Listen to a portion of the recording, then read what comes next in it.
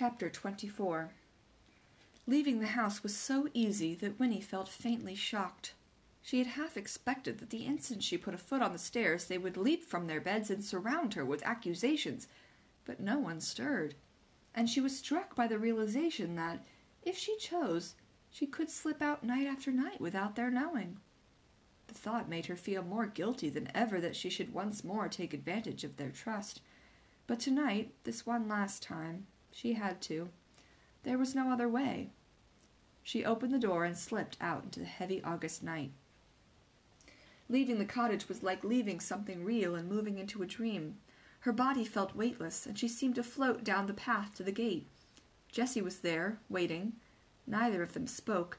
He took her hand, and they ran together, lightly down the road, past other sleeping cottages, into the dim and empty center of the village. The big glass windows here were lidded eyes that didn't care, that barely saw them, barely gave them back reflections.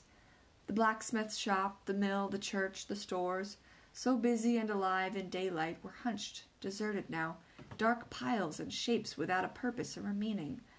And then, ahead, Winnie saw the jailhouse, its new wood still unpainted, lamplight spilling through a front window at the front. And there, in the cleared yard behind it, like a great L upside down, was the gallows.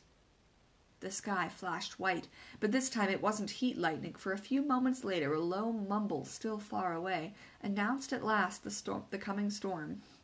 A fresh breeze lifted Winnie's hair, and from somewhere in the village behind them a dog barked. Two shadows detached themselves from the gloom as Winnie and Jess came up. Tuck pulled her to him and hugged her hard, and Miles squeezed her hand. No one said a word. Then the four of them crept to the back of the building. Here, too high for Winnie to see into, was a barred window through which, from the room in front, light glowed faintly.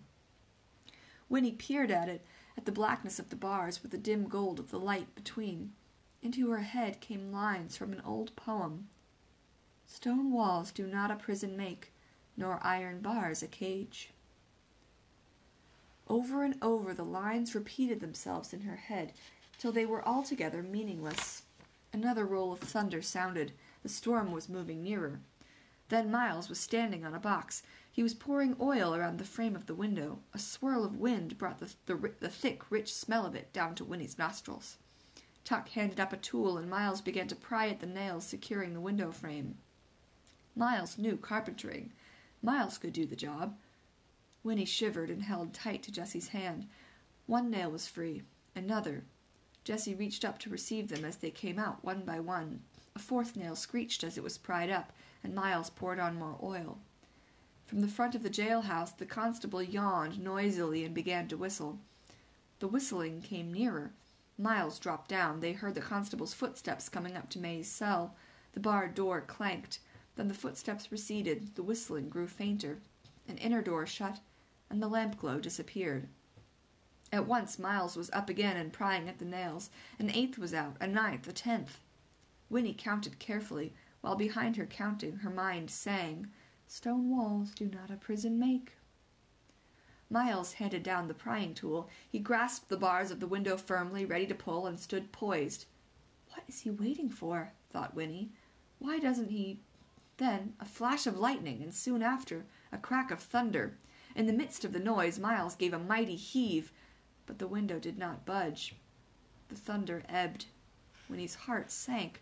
What if it was all impossible? What if the window would never come out? What if— She looked over her shoulder at the dark shape of the gallows and shuddered. Again a flash of lightning, and this time a crashing burst of noise from the swirling sky. Miles yanked. The window frame sprang free, and still grasping it by the bars, it tumbled backward off the box. The job was done. Two arms appeared in the hole left by the missing frame. May! Her head appeared. It was too dark to see her face. The window, what if it was too small for her to squeeze through? What if— But now her shoulders were out. She groaned softly. Another flash of lightning lit her face for an instant, and Winnie saw an expression there of deep concentration, tip of tongue protruding, brows furrowed. Now Tuck was on the box, helping her, giving her his own shoulders to pull on. Miles and Jessie close at his sides, arms upstretched, eager to receive her bulk. Her hips were free now. Look out!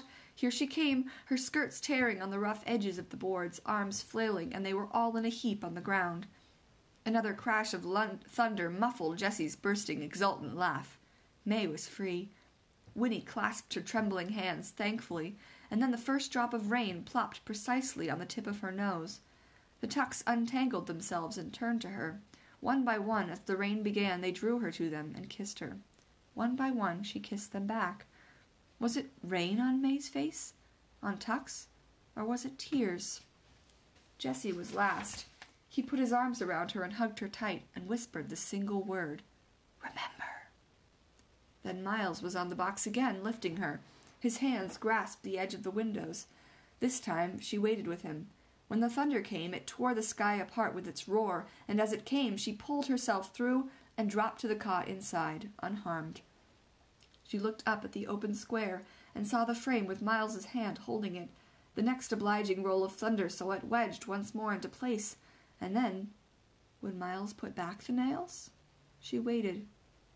Rain came in sheets now, riding the wind, flung crosswise through the night. Lightning crackled, a brilliant, jagged streak, and thunder rattled the little building. The tension in the parched earth eased and vanished. Winnie felt it go. The muscles of her stomach loosened, and all at once she was exhausted. Still she waited. Would Miles put back the nails? At last, standing tiptoe on the cot, she grasped the bars of the window, pulling herself up till she could just see through. Rain blew into her face, but at the next flash of lightning, looking down, she saw that the yard was empty, and before the thunder followed, in a pause while wind and rain held back for one brief moment, she thought she heard, fading in the distance, the tinkling little melody of the music box. The Tucks, her darling Tucks, were gone.